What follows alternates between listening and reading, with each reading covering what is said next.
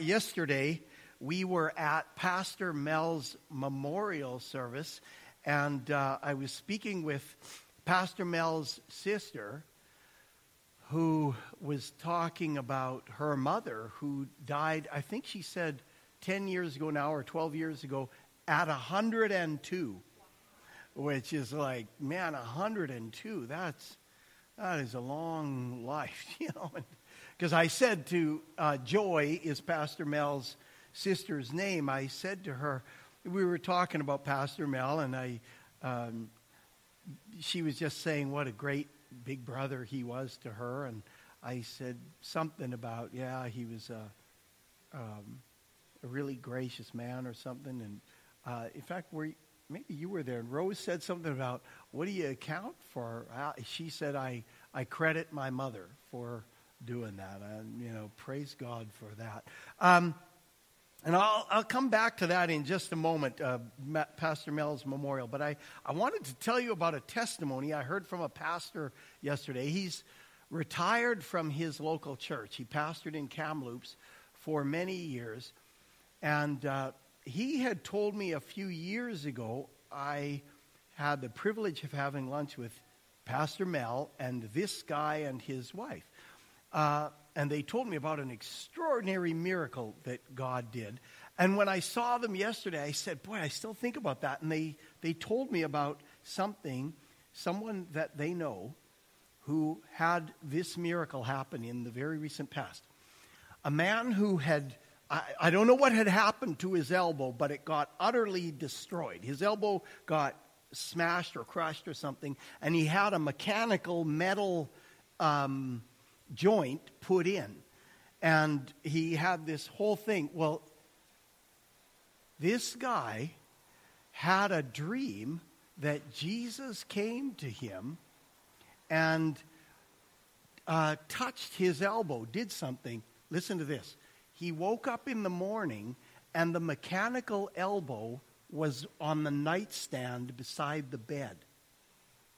Which makes me laugh that God wouldn't just replace it or heal it, but would leave the old one there just to, kind of put an exclamation point on the thing. The mechanical one was there, and the guy thought at first, what is that?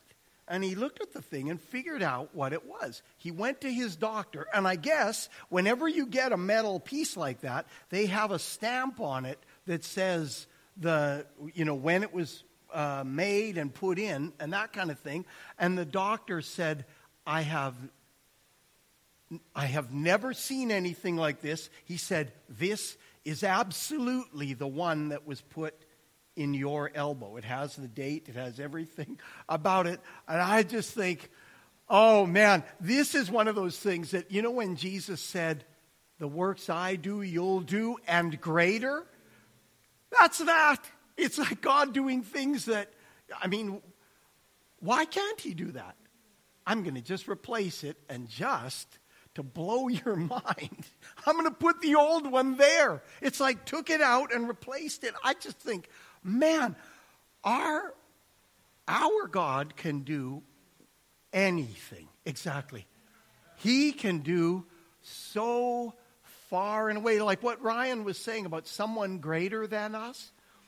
Several years ago, I had this thought. God is not just the same as me, only a little bit better. It's like the greatest person on earth is like closer to what I am than God. God is here, and everybody else is just on a whole different level down here. God can do it, and it just makes me think, in these days, this couple, this pastor and his wife, both just said to me, God is moving in this hour, and he's doing things in the earth.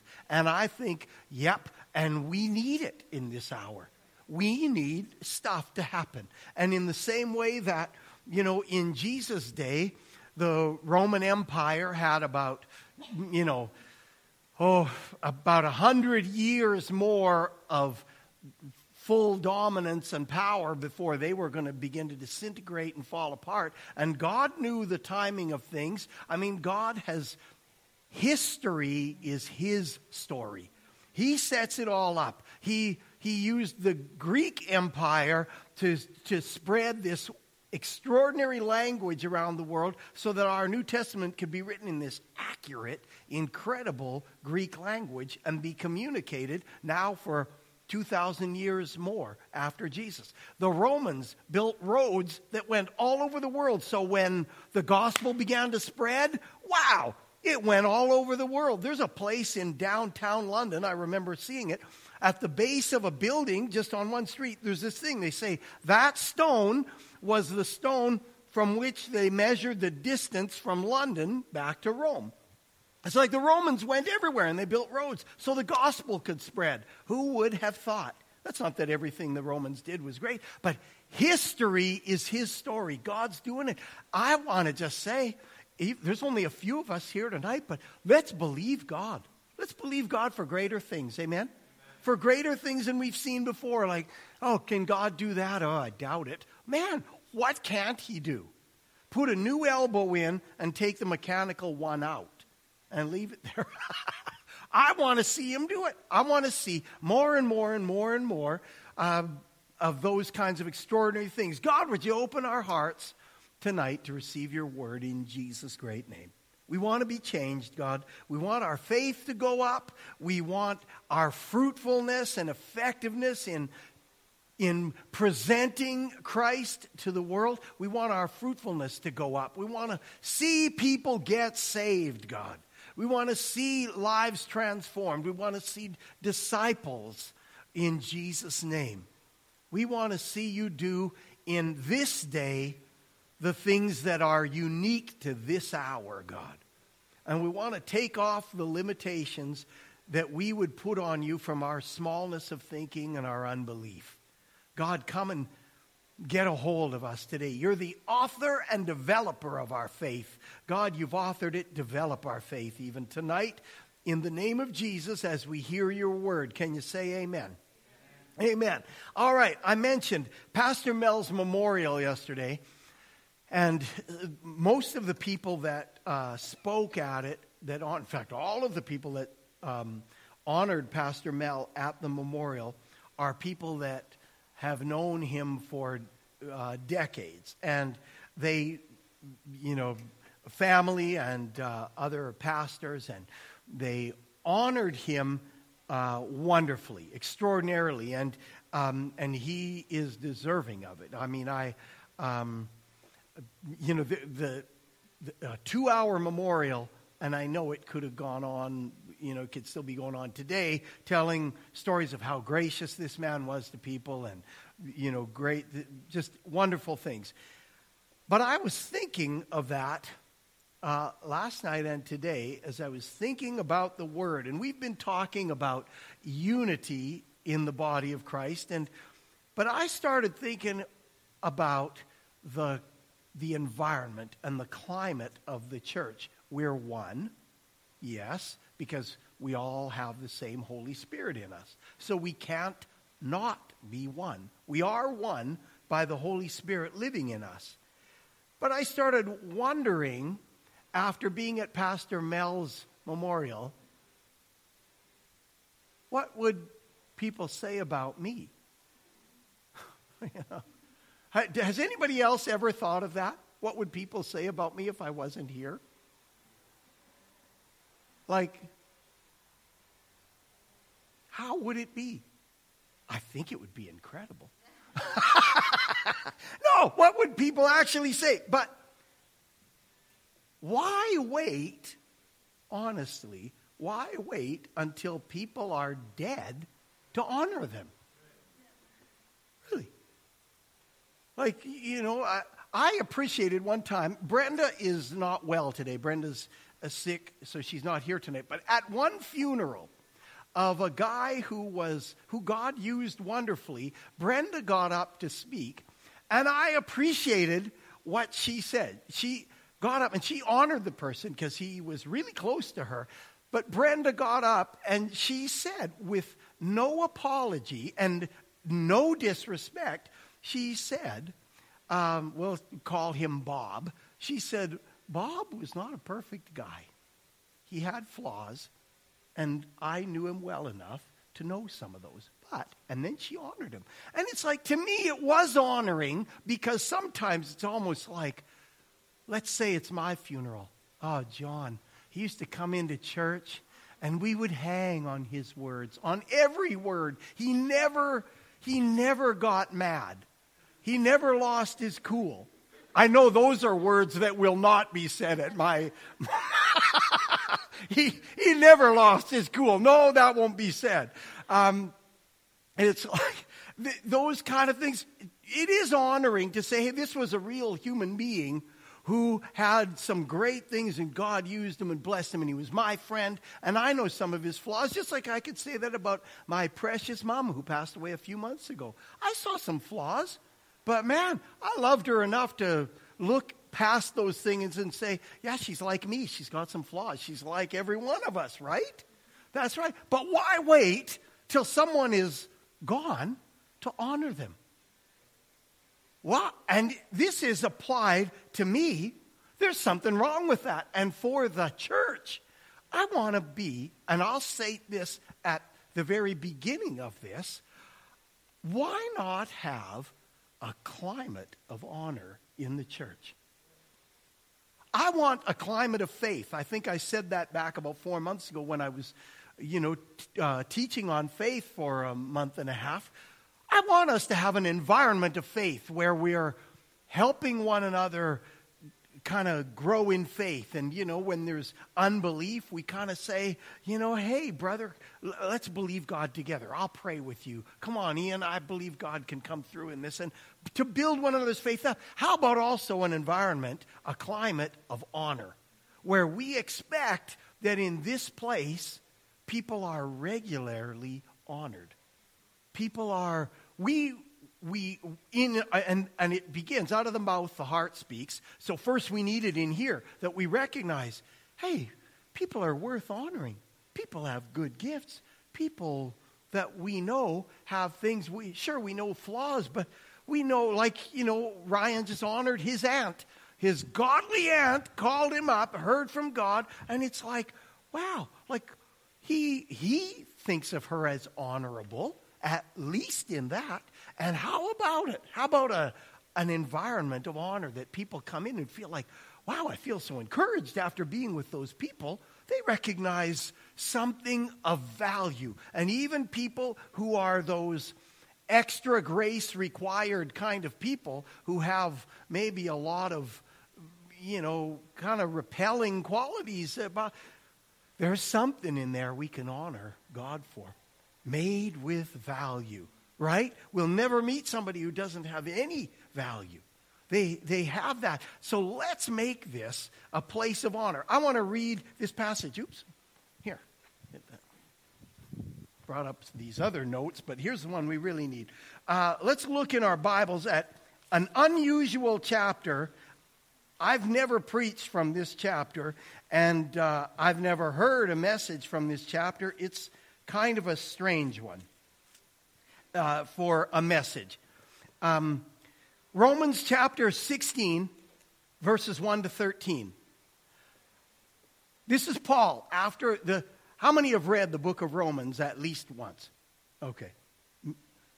I don't know that there's any other high point in the Bible quite like the book of Romans. It's powerful. It's like it's just a powerful doctrinal statement. It's a letter, but it's Paul just kind of laying it out in great detail, the gospel and nuances and important themes all the way through. He gets to the end, and as he does in many of his letters, he goes to commend some people only. This one's unique because of how many people. There's actually 27 people that he honors at the end of this book. 27, which usually he doesn't do that.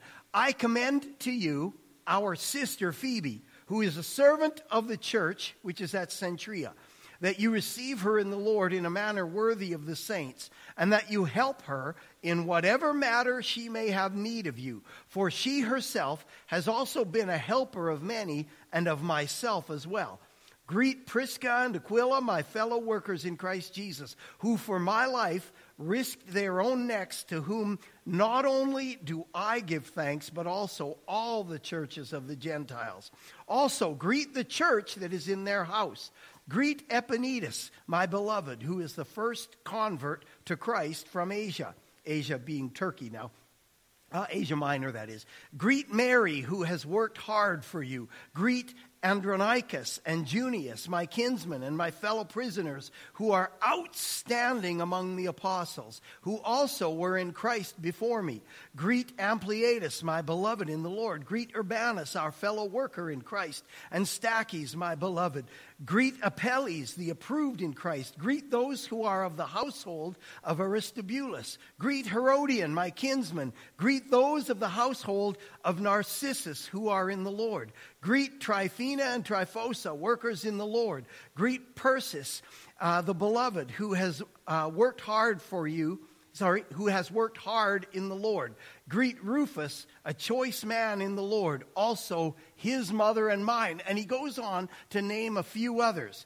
I don't know why more of these names aren't the names people are giving their children when they're born these days. Who wouldn't want a kid named Andronicus? This is our little Urbanus. These people that Paul honors, this whole list, listen to what he says about them again. Phoebe, who is a servant of the church, that you receive her in the Lord in a manner worthy of the saints, and that you help her in whatever matter she may have need of you, for she herself has also been a helper of many, and of myself as well. Greet Prisca and Aquila, my fellow workers in Christ Jesus, who for my life risked their own necks, to whom not only do I give thanks, but also all the churches, all the non-Jewish churches. Also greet the church that's in their house. Greet Epaenetus, my beloved, who is the first convert to Christ. Greet Mary, who has worked hard for you. Greet Andronicus and Junius, my kinsmen. That word can be translated relative, but probably means my fellow Jews, is probably what that meant. My kinsmen and my fellow prisoners, who are outstanding among the apostles, who were also in Christ before me. Greet Ampliatus, my beloved in the Lord. Urbanus, our fellow worker in Christ. Stachys, my beloved. Apelles, the approved, or the tested and approved, it can mean. Greet those who are of the household of Aristobulus. Greet Herodian, my kinsman, again, probably a Jew. Greet those of the household of Narcissus who are in the Lord. Tryphena, Tryphosa, workers in the Lord. Persis, the beloved who has worked hard in the Lord. And Rufus, a choice man in the Lord. Also his mother and mine. I read these. That word servant, speaking of Phoebe, is the word diakonos. It means deacon. This was probably an official post in the church. In fact, this letter, or this passage, names 9 different women, and 6 of which are called either fellow workers, or it says they worked hard in the Lord. They did this.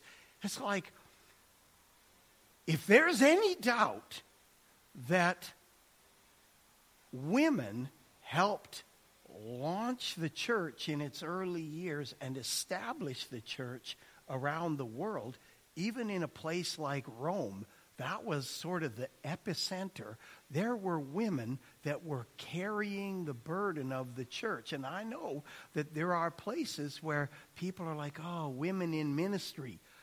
I'm not sure this letter would be written if there hadn't been some women. This lady, Phoebe, from the very beginning, the first one he names, Phoebe, a servant of the church at Cenchrea, which was just outside Corinth. So some of these people he knew from before they were in Rome. He met them in other places, like Priscilla and Aquila. fellow workers in the Lord. And notice they even put Priscilla first, because apparently she was the teacher of the two. So there are things about the women listed in this letter that if somebody's telling you that there's some issue with women being in ministry, hey, let's have a little look at the end of the book of Romans and start listing the names of these women that it says worked hard, were ministers, a deacon in the church. These people were outstanding. Even this one, I love it, where he says about Rufus, a choice man, also his mother. Greet his mother and mine. I love that. This woman mothered Paul the Apostle. And, I don't think that means that was his brother by birth. But this lady, we need mothers in the house of God. Amen? We need those people with that motherly ministry. In fact, the other word spoken of Phoebe, it says she was a helper. The word actually means something like a patroness or a protectress. And I just picture, a mother who's protecting her little brood. And this is who Phoebe is. That's who Rufus's mom was. Women who were mothering in the body of Christ, helping people get established in the family of God, in the house of God. These people, this is outstanding. Priscilla and Aquila, fellow workers who risked their own necks for me. Other people who he says were, Andronicus and Junius, who actually, Junius is probably Andronicus' wife, my kinsmen, fellow Jews, and fellow prisoners. These are some people who had paid a price to follow Christ and spread the gospel. And he says they're outstanding among the apostles. They're apostles. Now, I don't know what their role was exactly, but they were considered outstanding among the apostles. So these people helped to spread the gospel, sent of God. And then some of them, there's two of them that it says, my beloved. He calls Ampliatus my beloved. He calls Stachys my beloved. And then one other, Persis, he says the beloved. Their identity. So all the way through here, Paul touches on what they've done for Christ or who they are in Christ. He honors them for their work, and he honors them for their character, who they are, their work and their character and their identity, the beloved in the Lord. How do you think, this person, Rufus, when he read this letter and saw, greet Rufus, Paul says about you, Rufus, a choice man in the Lord. Oh, boy. I have a feeling he was encouraged. Persis, the beloved. Oh, man, I have a feeling he felt pretty encouraged about going on in Christ. Amen? A word like that. How many ever saw this lousy movie from, I think, summer of 1995 called Waterworld? Ryan held his hand up already. He knows. I've seen every lousy movie that was put out in Waterworld. How many saw that movie? And at the time, I think they said it was the most expensive movie ever made. It was something like $200 million, and it kind of bombed. But Rose and I went to it when we were on a vacation in California. We went down the Oregon coast, and we got into California, Northern California, and it was, near Sacramento, it was smoking hot. I have no idea the temperature. We thought, we don't care what's playing in that theater. We're going in it. It's air conditioned. We're going in. And then, funny, because it was so hot, seeing water the whole time, it's kind of like, I'm thirsty. They're complaining, looking for dry land. I want what they've got. Anyway, there was a scene in the movie where the villain, played by Dennis Hopper, gets up and he speaks to all these grungy people who are on this old boat. And I won't give away the plot because now I know you're all going to want to see the movie. But he gets up and he speaks to all of them because they haven't found land, and that's been the promise to these people. It's why they keep kind of rowing and giving their lives to find, and they're on this big ship. And he's preaching, and he's preaching this motivating message, and at the end, he says something like, dry land is not just our destiny, or not just our destination, it's our destiny. And they're all cheering, and they're all excited. And he turns to his buddy. It's just a ruse. He turns to his, kind of first mate, and he says, they'll row for a month off of that message. Like, he knows they'll just work. He doesn't care about them. He's just getting them to work.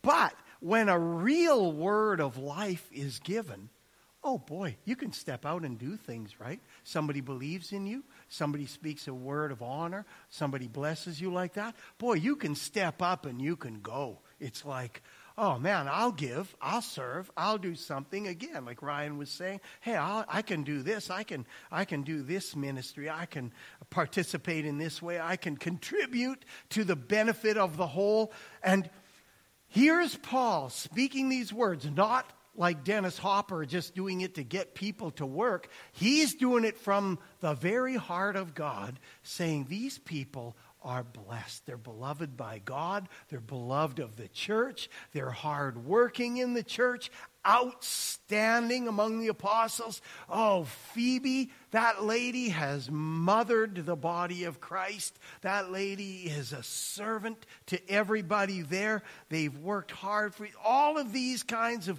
things. He speaks this, and these people, I think even the ones he doesn't mention, I can imagine that stirred some kind of a spirit in that church, that this was a church of honor after that, and that they would all speak that way about one another.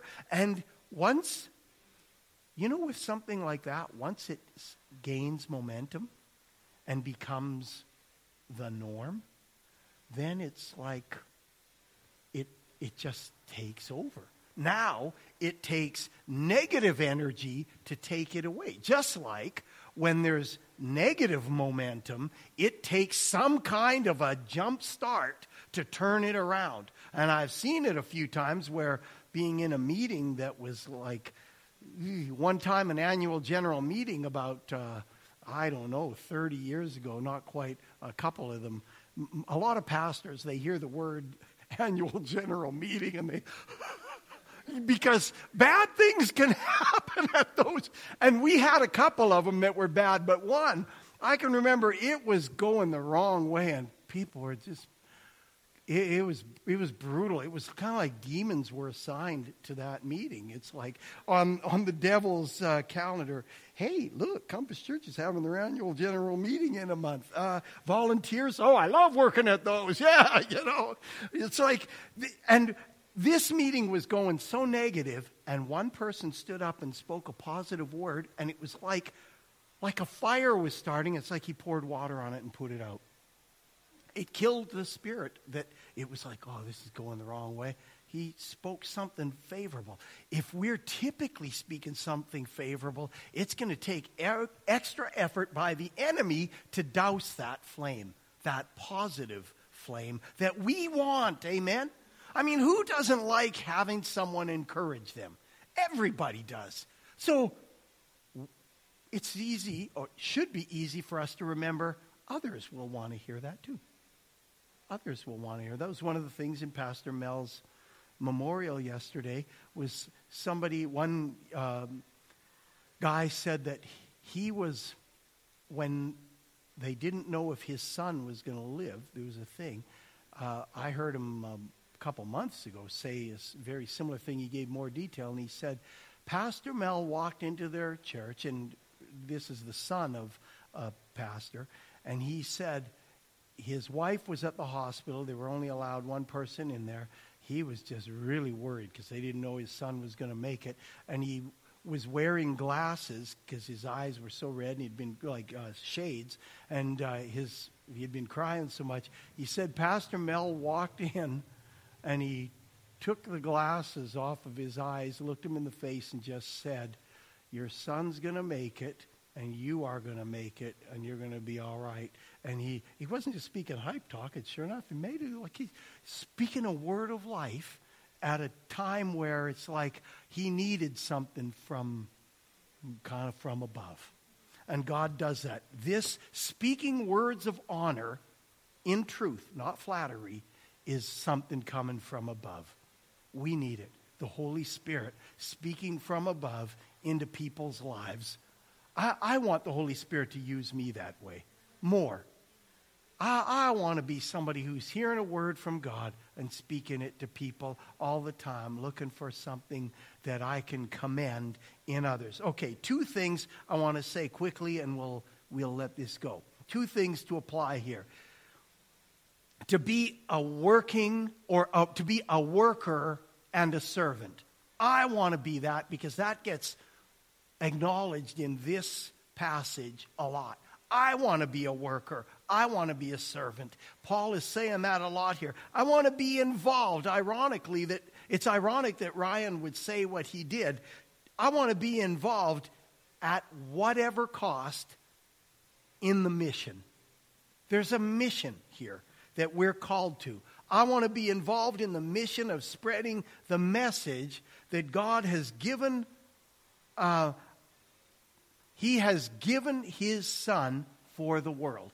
He loved the world enough, so much in fact, that he gave his Son, and he's acted to reconcile us and to put us in right relationship with himself and to give us eternal life so we never have to die.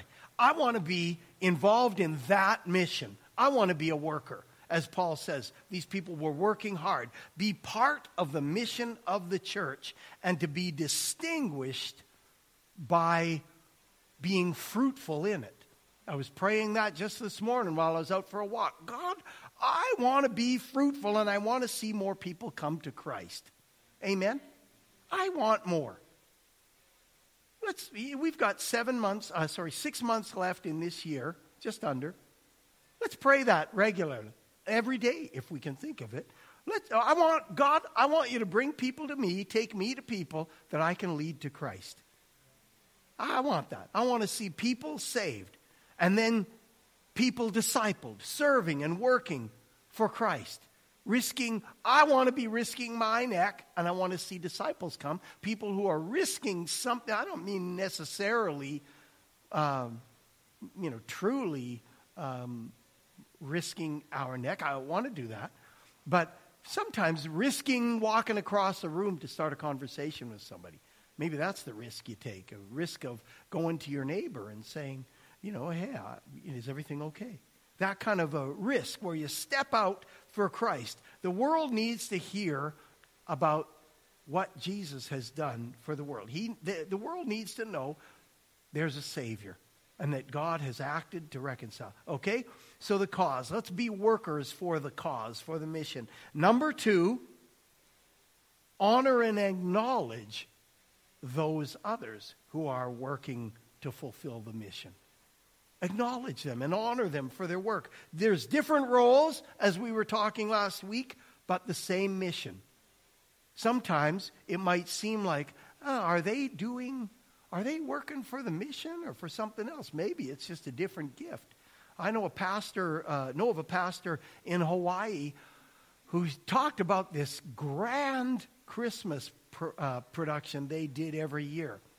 And it was really great to hear him say that at Christmas, he would walk out, and it was like one of these things where they've got, it was a mega church, and they've got, wires across the ceiling so angels go by. I mean, people, are going overhead, and they've got live animals, and all this kind of stuff. Is a huge production.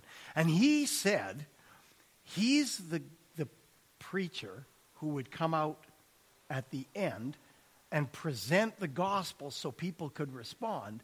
But he said he looked at his church and he saw how many hundreds of people were involved in this production, not just on the stage, but the people in their huge parking lot to make sure people could get in a timely fashion, and printers and, graphic designers and artists and every kind of, administrators, every kind of gift. And he said, all of these people are part of preaching the gospel.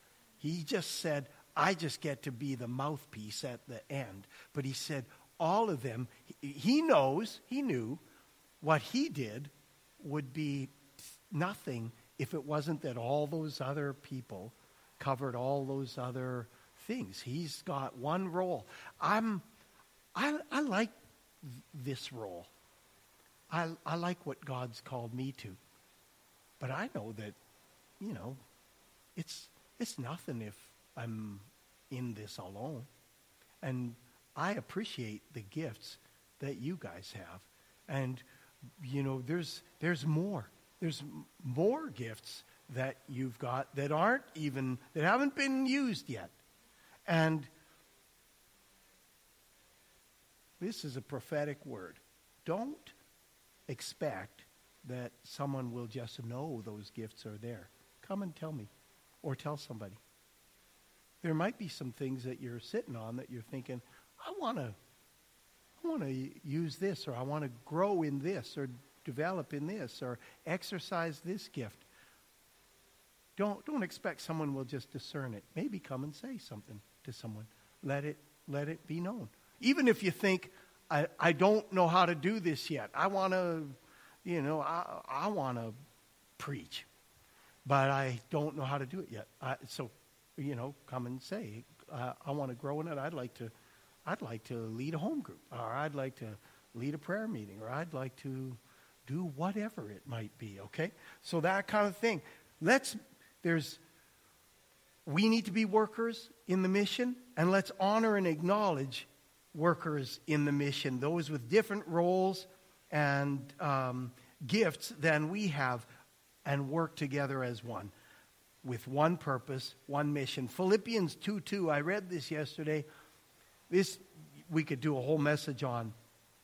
Paul says at the beginning of the letter to the Philippians, and that's a letter of thanks to a church that was very generous with money. They gave an offering, and Paul's writing to them and saying thank you for doing so. But he says this early in the letter: make my joy complete by being of the same mind, maintaining the same love, united in spirit, intent on one purpose. What a verse. Make my joy complete. I'll be really happy if you guys are of the same mind, you maintain or preserve the same love, you're united in spirit, and you're focused or intent on one purpose. I say let's adopt Philippians 2:2 for us. Amen? Okay, we're closing with this. Somebody say amen, just so I know you're awake. So, all right. Yeah, exactly. Thanks a lot. Fellow workers. That means workers together. Fellow prisoners together. Paul says, my beloved. Like, there's some degree of ownership there. My kinsman. Like, we're together. Choice people. Helpers. Outstanding. Tested and approved.